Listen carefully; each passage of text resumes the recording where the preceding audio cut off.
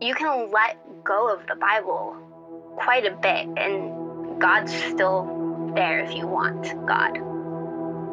Here's a place where I was finally allowed to go to the table. It's been very liberating and so rewarding to be around other people that have the same goal, and to know like there is a movement of healing that is happening.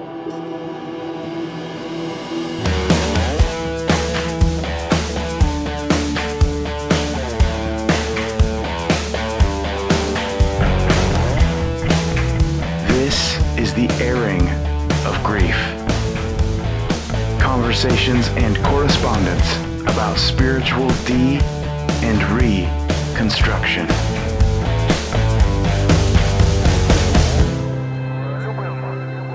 Season 3, Episode 3, The Safest Place.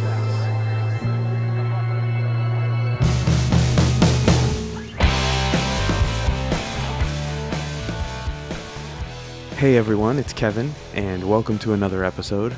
This particular episode is one that I don't want to mess with the flow of once it gets going, not even for concluding thoughts, so I'll get the announcements and stuff done up front, and then we'll let it do its thing. First, my new remixes of our producer Derek's Fingers Crossed album, which we used to score Season 1 and much of Season 2, are going up each Friday at our Patreon. I'm calling them pod mixes because they're remixed in a way which kind of evokes how they've been used on the podcast, so think sparse, ambient, haunting. It's pretty cool. You can check out our Patreon for those, as well as many other bonus episodes, conversations, and interviews which are only available there. The score for this episode, and the name of this episode, is based on Derek's song The Safest Place, which is the third track on his new album Targets. You can check out derekweb.com for more music and all things D-Web. Also, at some point in this episode, you will hear a portion of You Are Your Own, written and read by our producer Jamie. Check out that work in its entirety at jamieleefinch.com. Okay, this episode is an examination, a meditation, a rumination on that incredible sense you get when love leads you to a newfound sense of peace and rest. There's a particular contentment, I think, that comes in falling in love again, in dreaming again, and hoping again, and in our moments of rediscovered innocence, or in our informed and yet defiant idealism against all odds. In this season, which we've devoted to reconstruction, this episode is a conversation I had with someone who, like everyone else, is reconstructing in her own way, and I shouldn't spoil it, but I'll say this. Whatever suffering we endure, there's always a chance that we might shut down to protect ourselves and avoid further pain, which is natural. And broadly to the themes of this week, any vulnerability that we can show to the people or institutions or whatever else caused us trauma is tough. But as we reconstruct life on the other side of grief and loss and tremendous shifts in perspective, there is real safety to be found in the new things we love. It's almost a kind of resurrection where you're armed with all you've experienced and everything you've learned, but open to something new and beautiful. So, all that said, let's get into this week's conversation.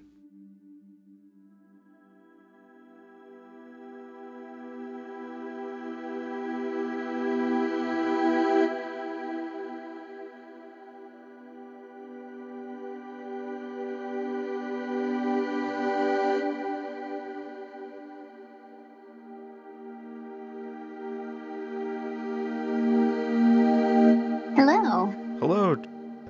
Hi, how's it going? Good. How are you doing today? I'm doing excellent.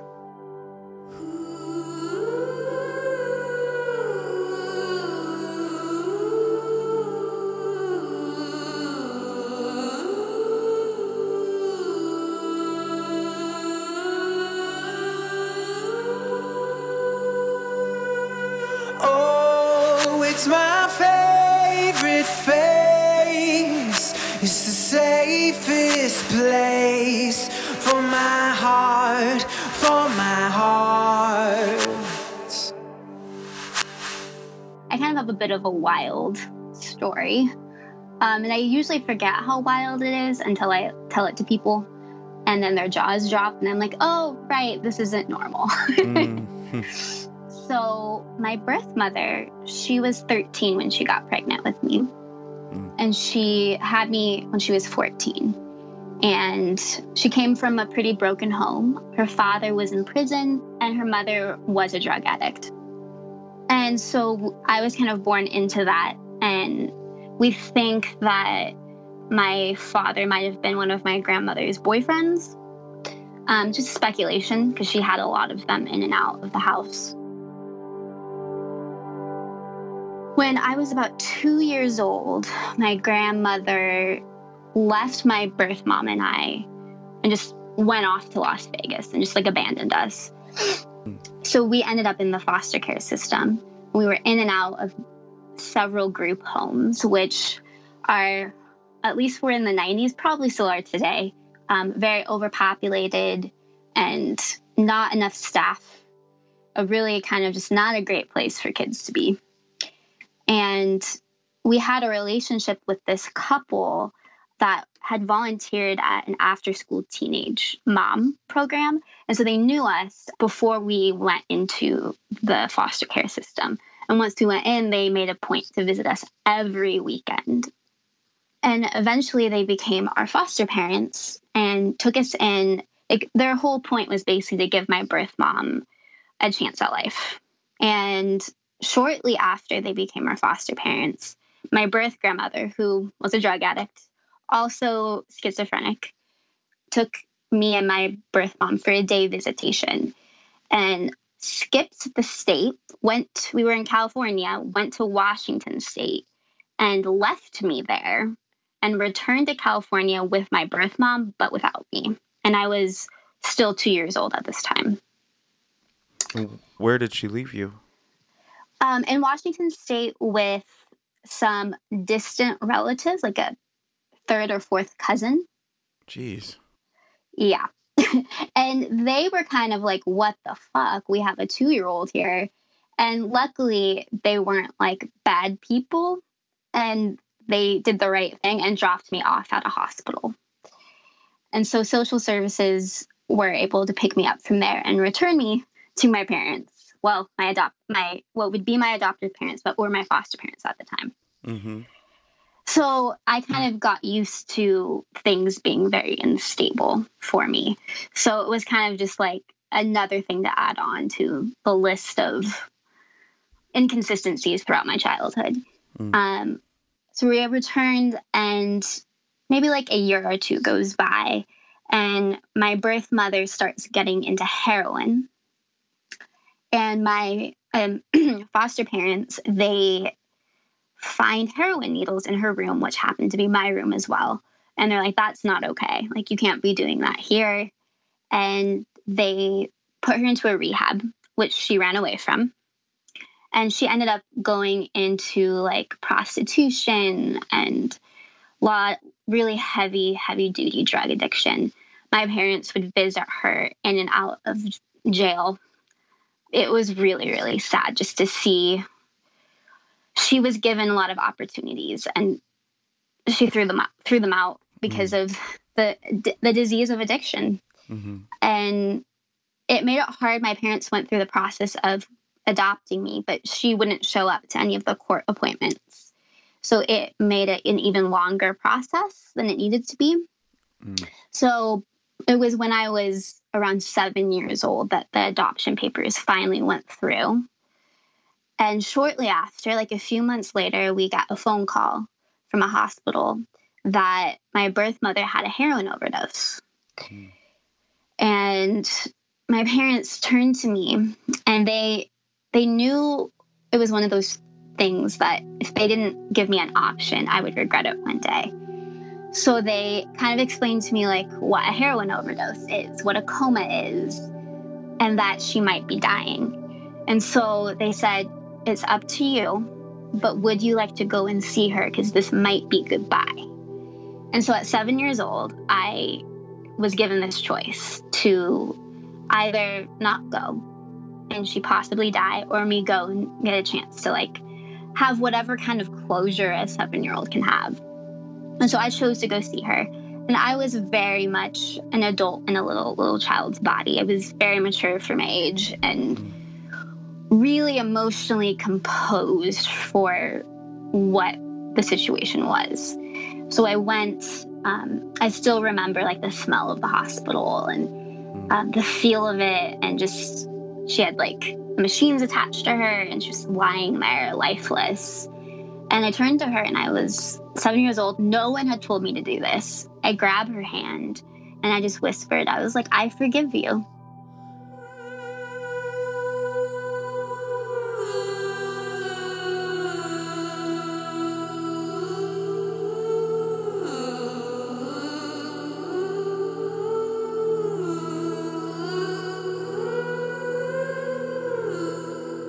We thought that was going to be the end, but it wasn't.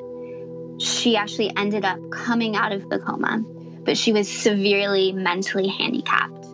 And so she was put into a brain rehab center where she had to learn how to walk and to talk and to eat again and all the basic functions.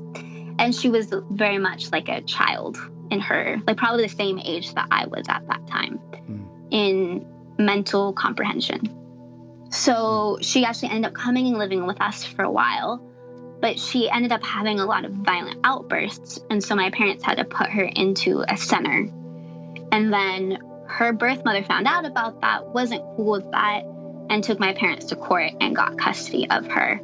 And by the time that was done, I was around 11 years old. And that was the last time that I saw her.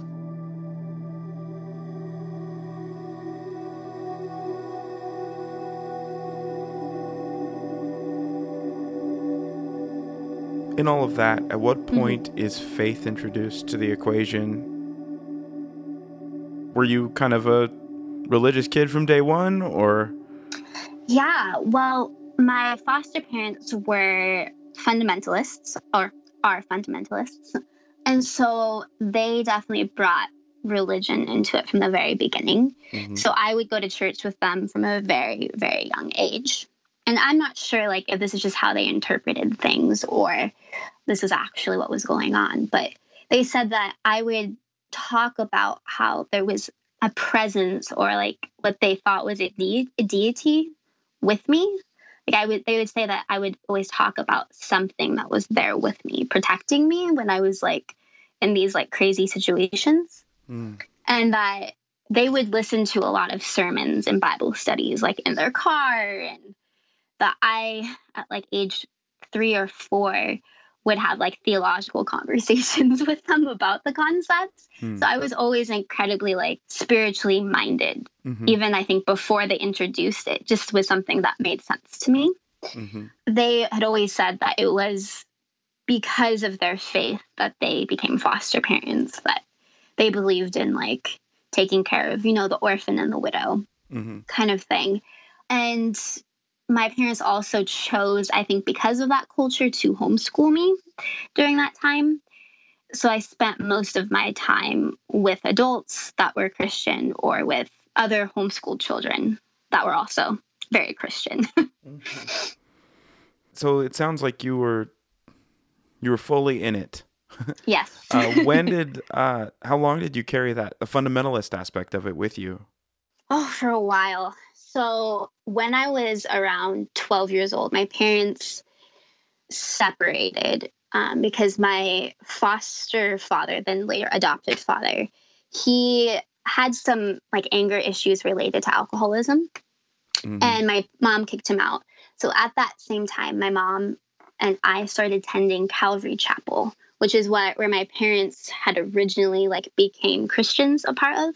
And they are, the joke is that they're a non-denominational denomination. Right. Yeah. And it's totally a joke for anyone who's going there with their eyes open. Yes, exactly. You know that's where I came out of too, right? Did you know that? I did not know that. Yeah. So you understand. Yeah, I was a Calvary pastor, multiple uncles, family members. That's like my parents both became Christian there in Costa Mesa. Wow. Yep. So I was full into that culture. At 12 years old, as I was like coming into puberty, like the way I dressed was really monitored. They had multiple Bible studies every week that I was a part of. I went to youth group, which I was the kind of homeschool kid that I wasn't allowed to go anywhere if my parents weren't there. So my mom went to youth group with me. Wow. Yeah. Yeah. And it was kind of like this nucleus of I wasn't really exposed to other beliefs or other narratives. I was given this is what truth is, and you don't question it. And so I believed it because that's the only thing I'd ever really been exposed to. And I talk about this now, that it was kind of like I had a trauma bond with Jesus, is kind of like how I phrase it.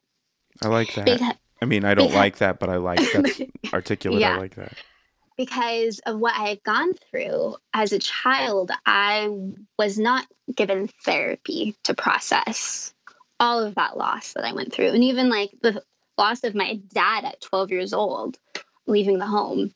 The only thing that I was given was Jesus, which could have been really good, and in some ways was, but in a lot of ways it was like the only tool that I had to deal with some really, really, really hard things that you kind of need more language to be able to understand and to process.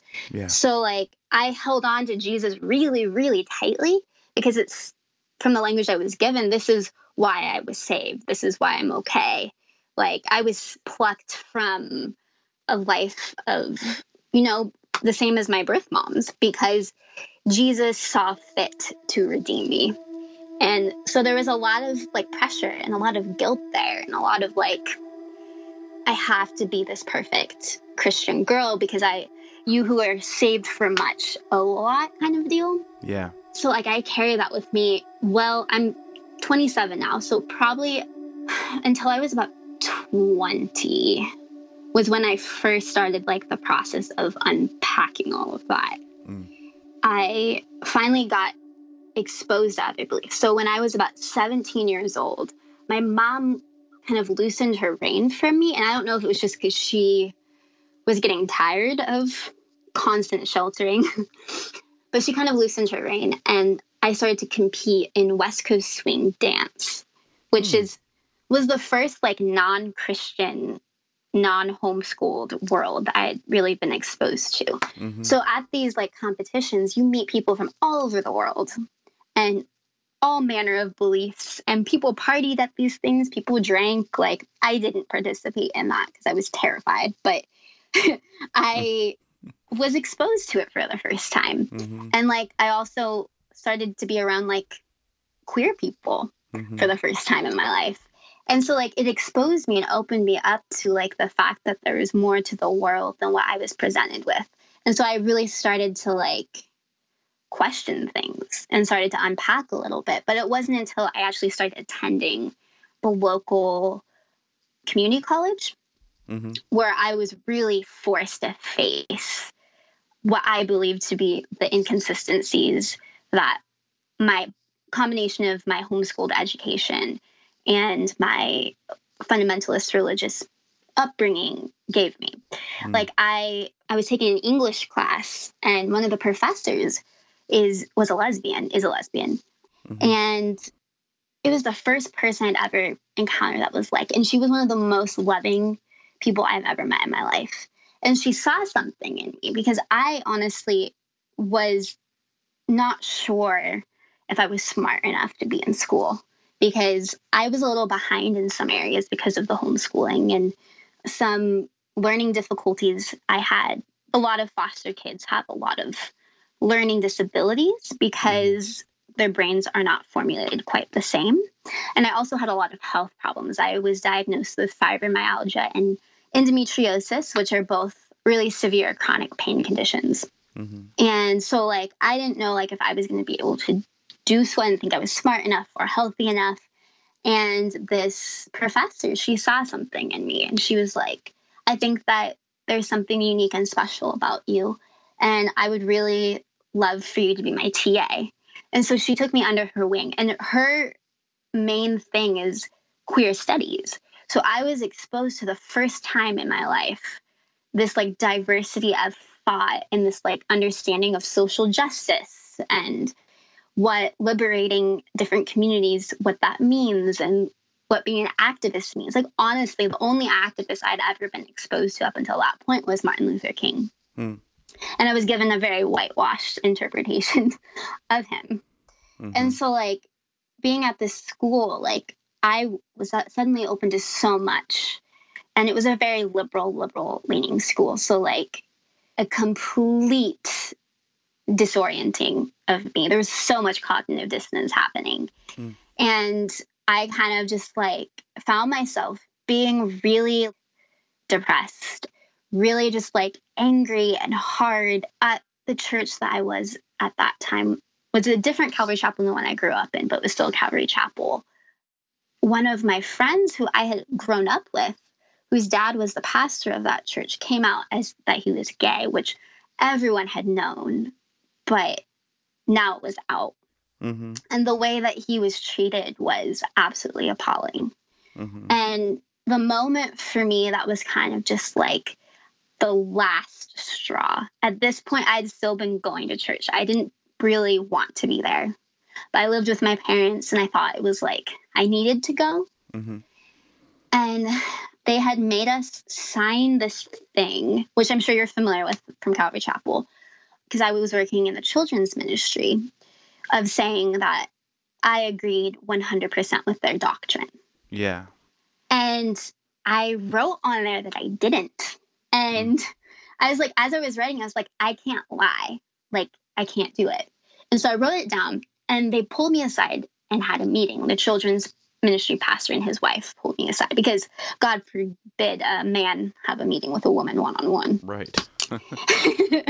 Yeah, they're really big on that. Oh, yeah.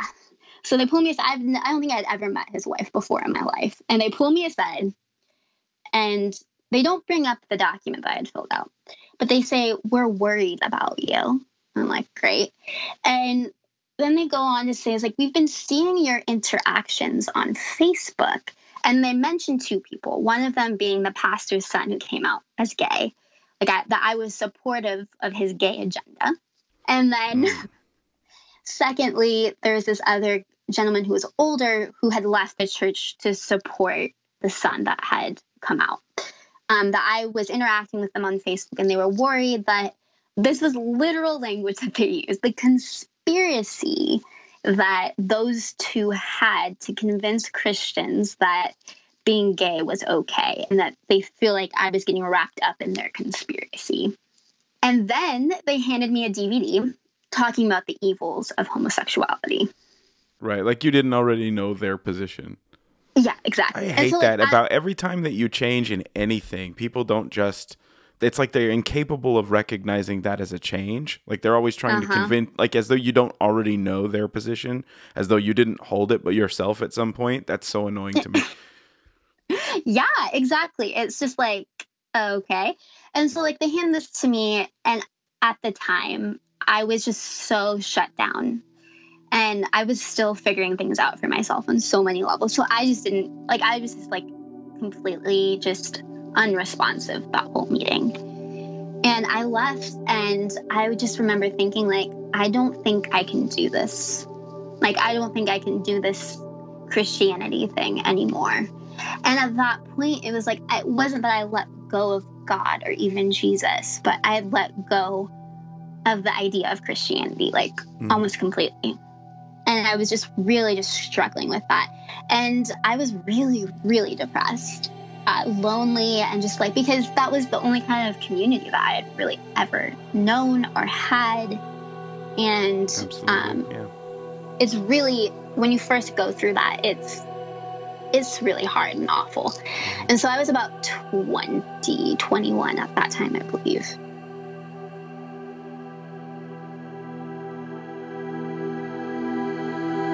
And then one summer, this is when I was 22, I was still really depressed and not sure what the heck was going on with my life.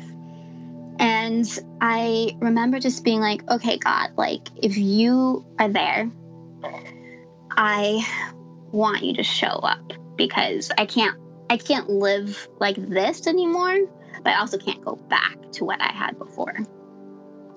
And I had this incredibly mystical type of experience where I was like, I still to this day can't quite explain what I experienced.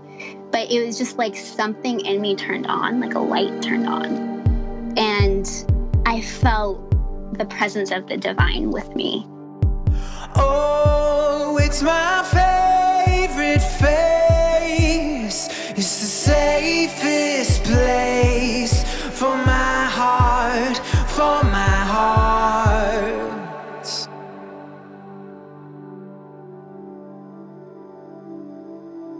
Losing a former faith story means losing the meaning-making method by which a person made sense of their life and the world around them. For former evangelicals, the primary difficulty is the struggle to consider what it would be like to have an authentic and healthy spirituality, as they are fearful of getting trapped in an alternative authoritarian environment. But it is impossible to live without any meaning, structure, story, or purpose, however, and so it is vitally important to allow this part to heal slowly over time.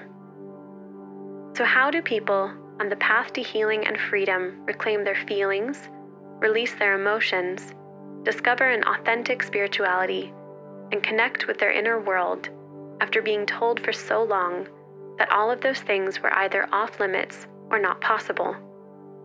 One, if not the most important way, is by seeking communal and/or professional support, spaces, places, and relationships that help to establish a sense of personal safety and belonging. This looks different for everyone, as people have varying needs because everyone's body internalizes traumatic experiences in different ways. It may mean engaging with various trauma healing modalities with a professional. It could be somatic techniques for some, mindfulness exercises for some, physical healing for some, or quite possibly a combination of all. It could also simply mean locating a community of people who have been through the same experience. We're melting down metals and stones like we were the first ones. We're putting up neon lights above our heads, and I whisper your name like a mantra that just might save me if I needed being saved. And my friend said this only happens once in a lifetime, and by God, it could be right, 'cause what was dead suddenly sent out a lifeline, and you came back to me tonight. And I started going to a church again that was definitely more progressive than Calvary Chapel. And that was like a big step for me because like I didn't even know that those kind of like anything but Calvary Chapel really existed. Like that bubble was so like all encompassing, but it was still pretty conservative. I look back on that. And at the time, I think it was a good transition for me. Like I met such loving and committed people that really helped me heal from a lot of the wounds that I had from my experience with the kind of the more extreme fundamentalism. Like it just kind of came to a point where I outgrew it. During my time there, I was doing a lot of seeking out of what it was that I truly believed. And finally having a chance to be more academic about my approach to the Bible and of history. And I was getting my undergrad degree in English literature at the time, which is, at least in California, probably one of the most liberal degrees that you can get. It's pretty much like almost the same as saying like a gender or like a queer studies degree, because that's kind of what you focus on most of the time. And so this time, like I kind of privately or only with people that I knew it was safe for me to talk about it, would talk about like some pretty radical, more leftist approaches to Christianity, approaches to beliefs, more universalist in general. And one day I was realizing that, like, I think that I want to be a pastor. And, like, I think that God's calling me to that. And I was like, oh my God, I don't know what to do with that, because that pretty much means leaving Sonoma County behind and understanding that a lot of relationships that I have are just not going to exist anymore. I can no longer be quiet about my beliefs on these matters, and it's going to cause a rift between me and a lot of communities that I am a part of. And between me and my parents, for sure. As one of my strongest memories was when I was about, I don't know, 8 or 9 years old, maybe 10. And at the time, this was right before my parents transitioned to Calvary Chapel, and we were at a covenant church. And that was definitely more progressive than they were. But at the time, it just was the best for their family, because it was more a family-oriented church. And one day, the pastor's wife, who has a full master's degree in theology, was preaching the sermon, and my parents found that unacceptable. So they grabbed me and they left the church. Like, they went back another Sunday, but they weren't going to sit through the sermon. And they made it clear to the pastor that they don't agree with that, blah, blah, blah, blah, that whole thing. So, like, it was this inner battle for me of, like, are you into the Enneagram at all? Yeah, totally. Okay, I think I saw it on your Instagram bio. I think we're the same, similar. I'm a 4 wing 3. All right, I'm a wing 5, but still a 4, yeah. Yeah.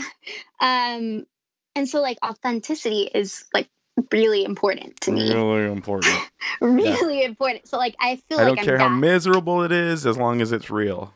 Yes. And so here I was, like, struggling so hard because I was not being my authentic self, because I felt like I was going to lose so many relationships. And so, like, it came to this point where I was like, and it makes sense now I know the Enneagram more, that we go to that 2 place, which is people pleasing, like, clinging on to them. And I'll help you, but inside I'm a martyr. Yes. That's what I was doing, hardcore. And, like, God just, like, my interpretation of the divine was just, like, kept showing so clearly that this was the road that I had to take. Like, I asked for clarity, and the next day, like, I prayed this. I was like, okay, God, this is what I'm supposed to do. I need some clarity. The next day, 2 friends of mine who are not Christian in any way, shape, or form, who have been living together for, like, 5 years, they're a couple that's in a long-term relationship, never talked about marriage, ever. And out of the blue, they sent me this text message, and they're like, so we were just talking the other day, and we were just thinking that if we ever get married, that we want you to officiate our wedding. And I was like, oh, well, that's a pretty clear message. That same day, like the same day, this girl from my youth group that I hadn't probably seen in like 10 years from my Calvary Chapel days sends me this direct message on Facebook and is like, so I was just thinking the other day, and I was like, if ever started a church, I would go. And I was like, what the fuck? Like, that. When I was asking for clarity, I wasn't, like, expecting it to be, like, that clear. One night, I'm, like, into 2 bottles of wine with my best friend. And I'm definitely a little tipsy, if not drunk. And her and I are just, like, sitting there. It's, like, late at night. And I just kind of burst into tears, as one does when they're 2 bottles in. And I just turned to her and I was like, and this is my best friend who grew up Catholic, but she's not super religious by any means. And I've always been able to talk to her about anything. And so I was just like, like, I'm feeling really discouraged right now, because I know that this is what I'm supposed to do for my life, but I know that so many of the people in my life will not support it. And, like, I'm in that unhealthy 2 space, right? So I'm, like, struggling so hard with, like, I want to please these people, but I also need to be my authentic self. Right. And she turns to me and she says something that has been the most defining thing that anyone has ever said to me. She's like, but you're not making a church for them. You're making a church for the churchless.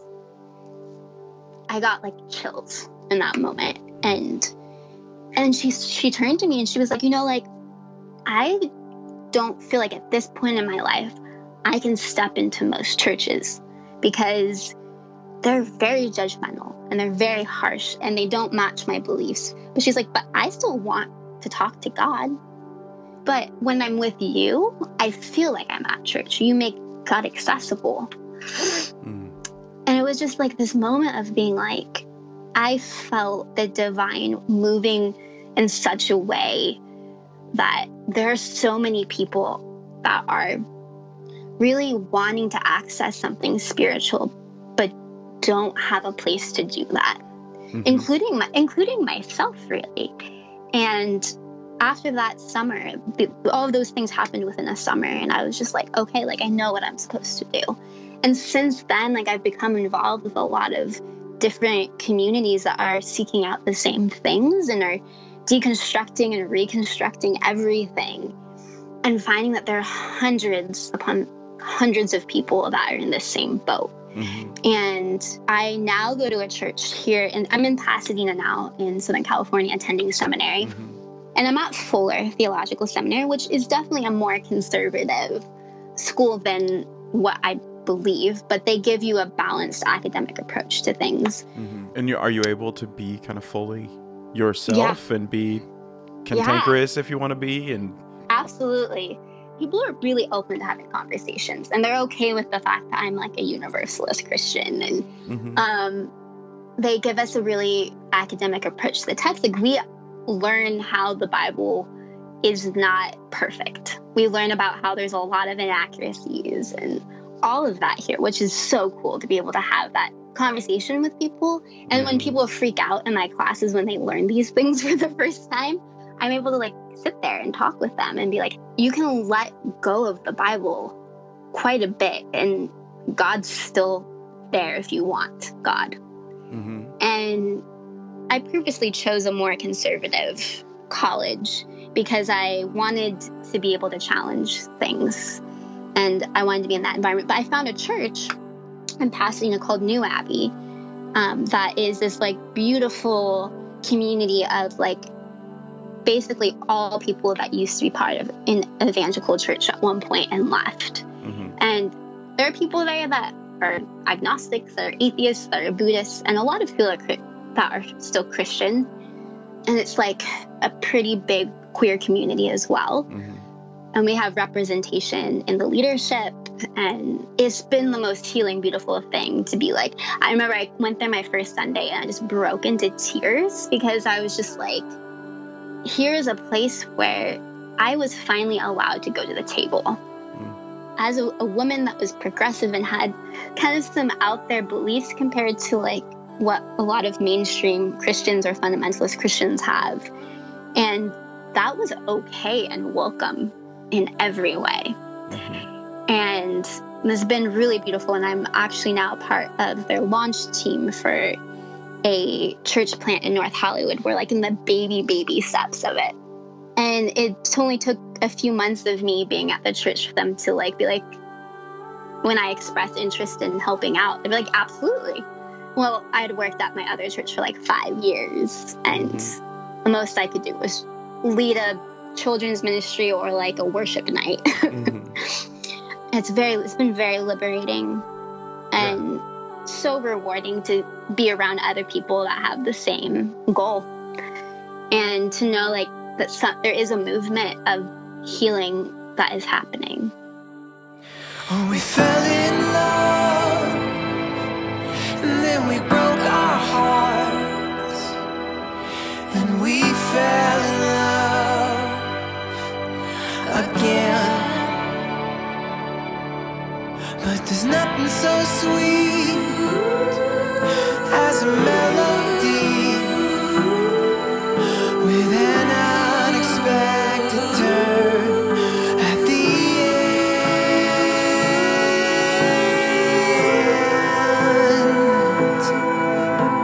end. It's beyond just, I don't have to worry about what these people think because I'm going to help craft a community for these people, but also remembering, I mean, you're crafting a community for yourself. Yeah. There needs to be a place where you can be fully you and fully seen and appreciated for who you actually are. And it might be naive, but I tend to think these days that if I find something resonant, it's probably not just me, you know? Yeah. And It's I find so that's a true. good compass, like in the sense of maybe not externalizing, you know, I mean, because evangelical culture gets us doing that so much. And just thinking, well, if I find something beautiful here, there must be something beautiful about it by virtue of the fact that I find something beautiful here, you know?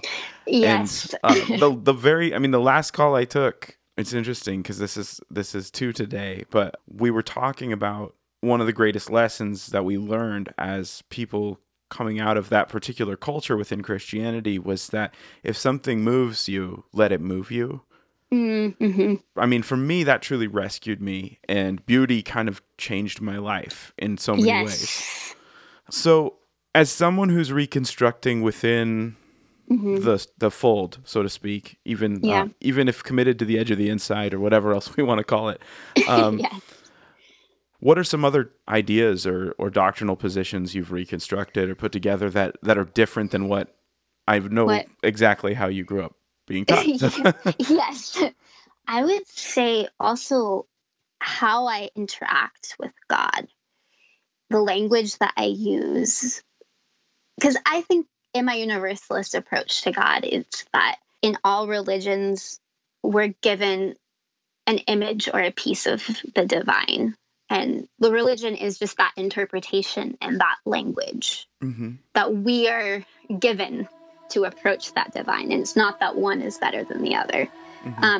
My approach to God has become more of like, I get along well with the concepts of like mystical Christianity, of choosing to sit in silence and being open to what might happen.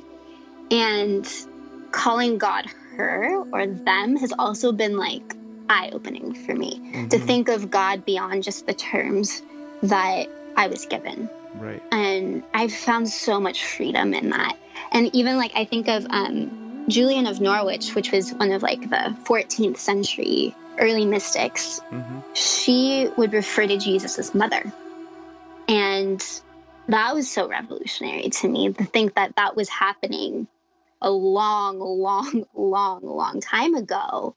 And that it's kind of making like a comeback in today's kind of fringes of progressive Christianity, looking at God and just being like you're saying, like what I see is beautiful, whatever I see that is good. I kind of, to like borrow some phrasing from Christianese of like, where's the fruit? Like that is where the divine is. Like I am able to find God just in looking at a Van Gogh painting just as much as I sometimes more than reading the Bible or me praying. Because I think that oftentimes we're taught to be the ones talking at God or talking to God instead of just existing with the divine. And I think we miss out on so much. And it's very, I think, reflective of like Western culture to kind of just constantly be going and moving and talking and doing. That to borrow kind of from more of the Eastern approaches to Christianity of just letting God be and letting yourself be.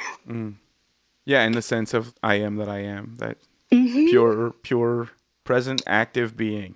Yes, and also being okay with mystery of God and of the divine and of everything that's out there. The more that I am open and the more that I learn, I'm actually finding like the less that I really know. And that's used to be really scary. And now it's beautiful to me that there's so much mystery. And I think there's a lot of mystery to us as well, like to humanity and to our existence and our purpose. And it's like, we don't have to have the answers to everything. And there's freedom in that.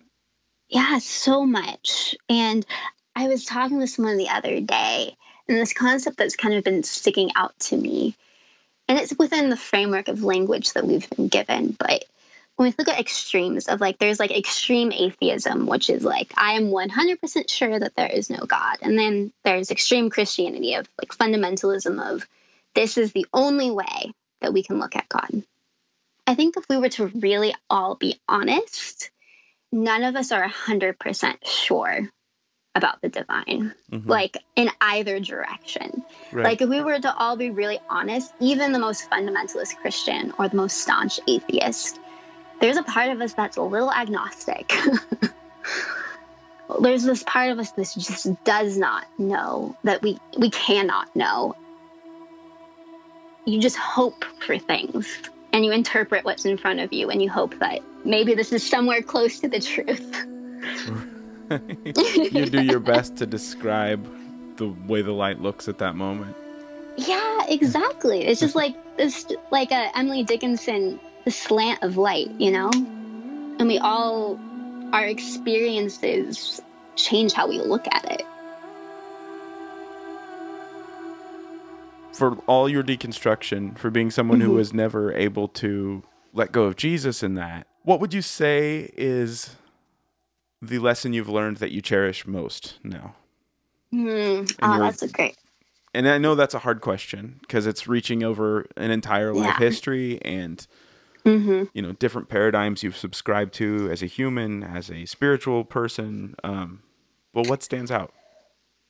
You know, I would say something that I've actually came across recently, which was in Nadia Bolz-Weber's newest book, Shameless. When I might be butchering this, but essentially what she's saying is that an ideology or a belief system should not be more important than individuals.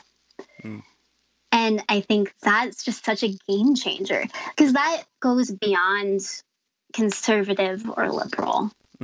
That's talking about humanity. And I think that there's something there to just like the humanism of that. Like we need to, if we are saying that people are valuable, then we kind of need to act like it, you know, because that's something that's always been inconsistent with most Christian theologies. If we truly are going to be consistent, no matter what your beliefs are, people need to be more important. Individuals and their wellness should be the most important thing. And as someone who's wanting to be a pastor, that's crucial. I think if more pastors lived and acted with that mentality, churches would be these holy, sacred places where anyone can come to and find refuge and transformation. You know, it's funny, Derek has more than once described that as, you know, one of the most important things he's learned on the path is that ideas mattered to him more than people did. And that's something he's put aside, even as someone who wouldn't consider himself a Christian anymore. Yeah. What's interesting is I've seen him post about that multiple times now. And the kickback has been from Christians. People that give him a hard time about saying that have by and large been Christians, where people who have walked away from it, they seem to see the beauty in that idea. And so it is refreshing to talk to someone who likes that idea and remains a person of faith. Because that's exactly the kind of discussion that needs to be had among Christians where there's a safety there. I think for me, where I'm finding it challenging in the election of Donald Trump, I wonder if you've encountered this as well, but just kind of experiencing the same sort of grief that Martin Luther King articulated so well in saying that ultimately it's the moderates who are more frustrating. Because I saw 81% of evangelicals enable this man. And then the majority of them I know, the kind of people I grew up around who aren't particularly socially invested or political in any way, shape, or form, they voted for him. And then they saw what a mess was instantly created in so many ways. And rather than really having anything to say about it, like I'm not talking about the diehard Trump supporter that's in every Facebook thread, but I'm the majority of evangelicals who voted for him and then kind of wiped their hands off and acted like, well, we're not really political anyway. You know, our hope is in the Lord. That has proven to be the harder thing for me, like the bigger frustration in trying to embody what you said, which I believe, but to live in it is hard when I see that so much.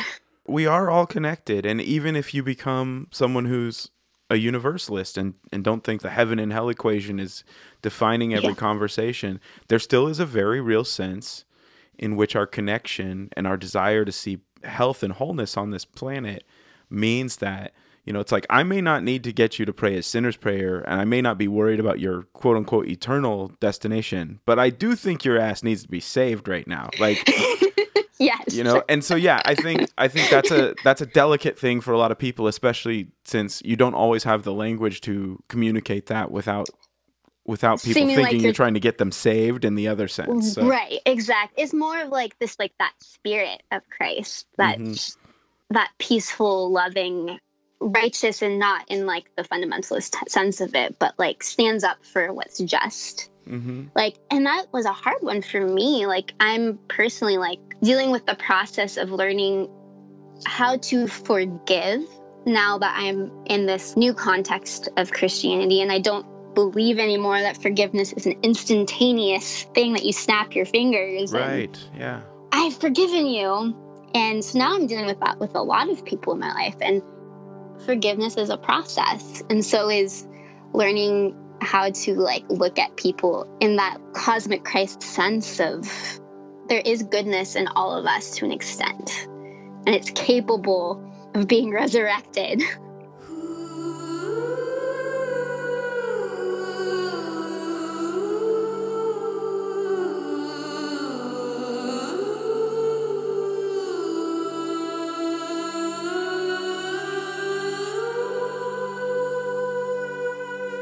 I think that's something that's been always really hard for me, is that I'm incredibly stubborn. So like, I don't like to be corrected. I don't like to be told what to do or where to go. Like, I will have like a physical reaction to it. And I think that that's part of that is like sometimes like I'm going to have to set my sword down. Like sometimes like I'm going to have to admit that I was wrong about something. And I think that that's a process of reconstruction that's been really difficult, is being able to own I was really wrong about that. Or like I have privilege that I still am working through, that maybe I thought I worked through. And having to like be humble to the point where I'm like, I was wrong there. I think just learning that humility has been hard for me, but good. It goes back to that idea of like individuals are more important than ideas.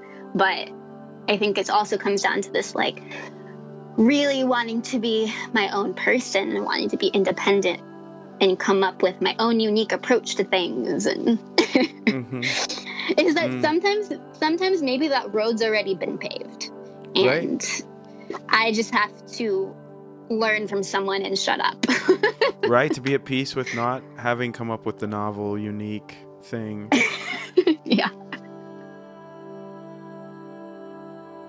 I would just say, like, if anyone's in that process of trying to rebuild what it is that they believe, whether that is with an idea of God or not, understand that you never arrive.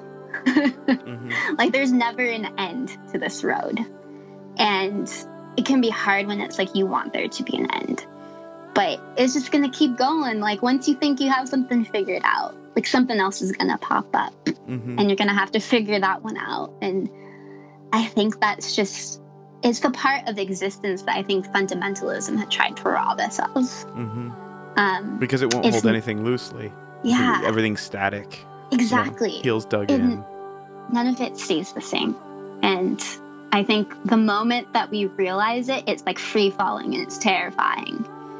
But then once you realize that that's just how humanity works and that's how existence works, you can kind of be gentle on yourself in that, like, you're not going to have all the answers to all of these questions ever, because guess what? More questions are going to pop up. They always do. They always do.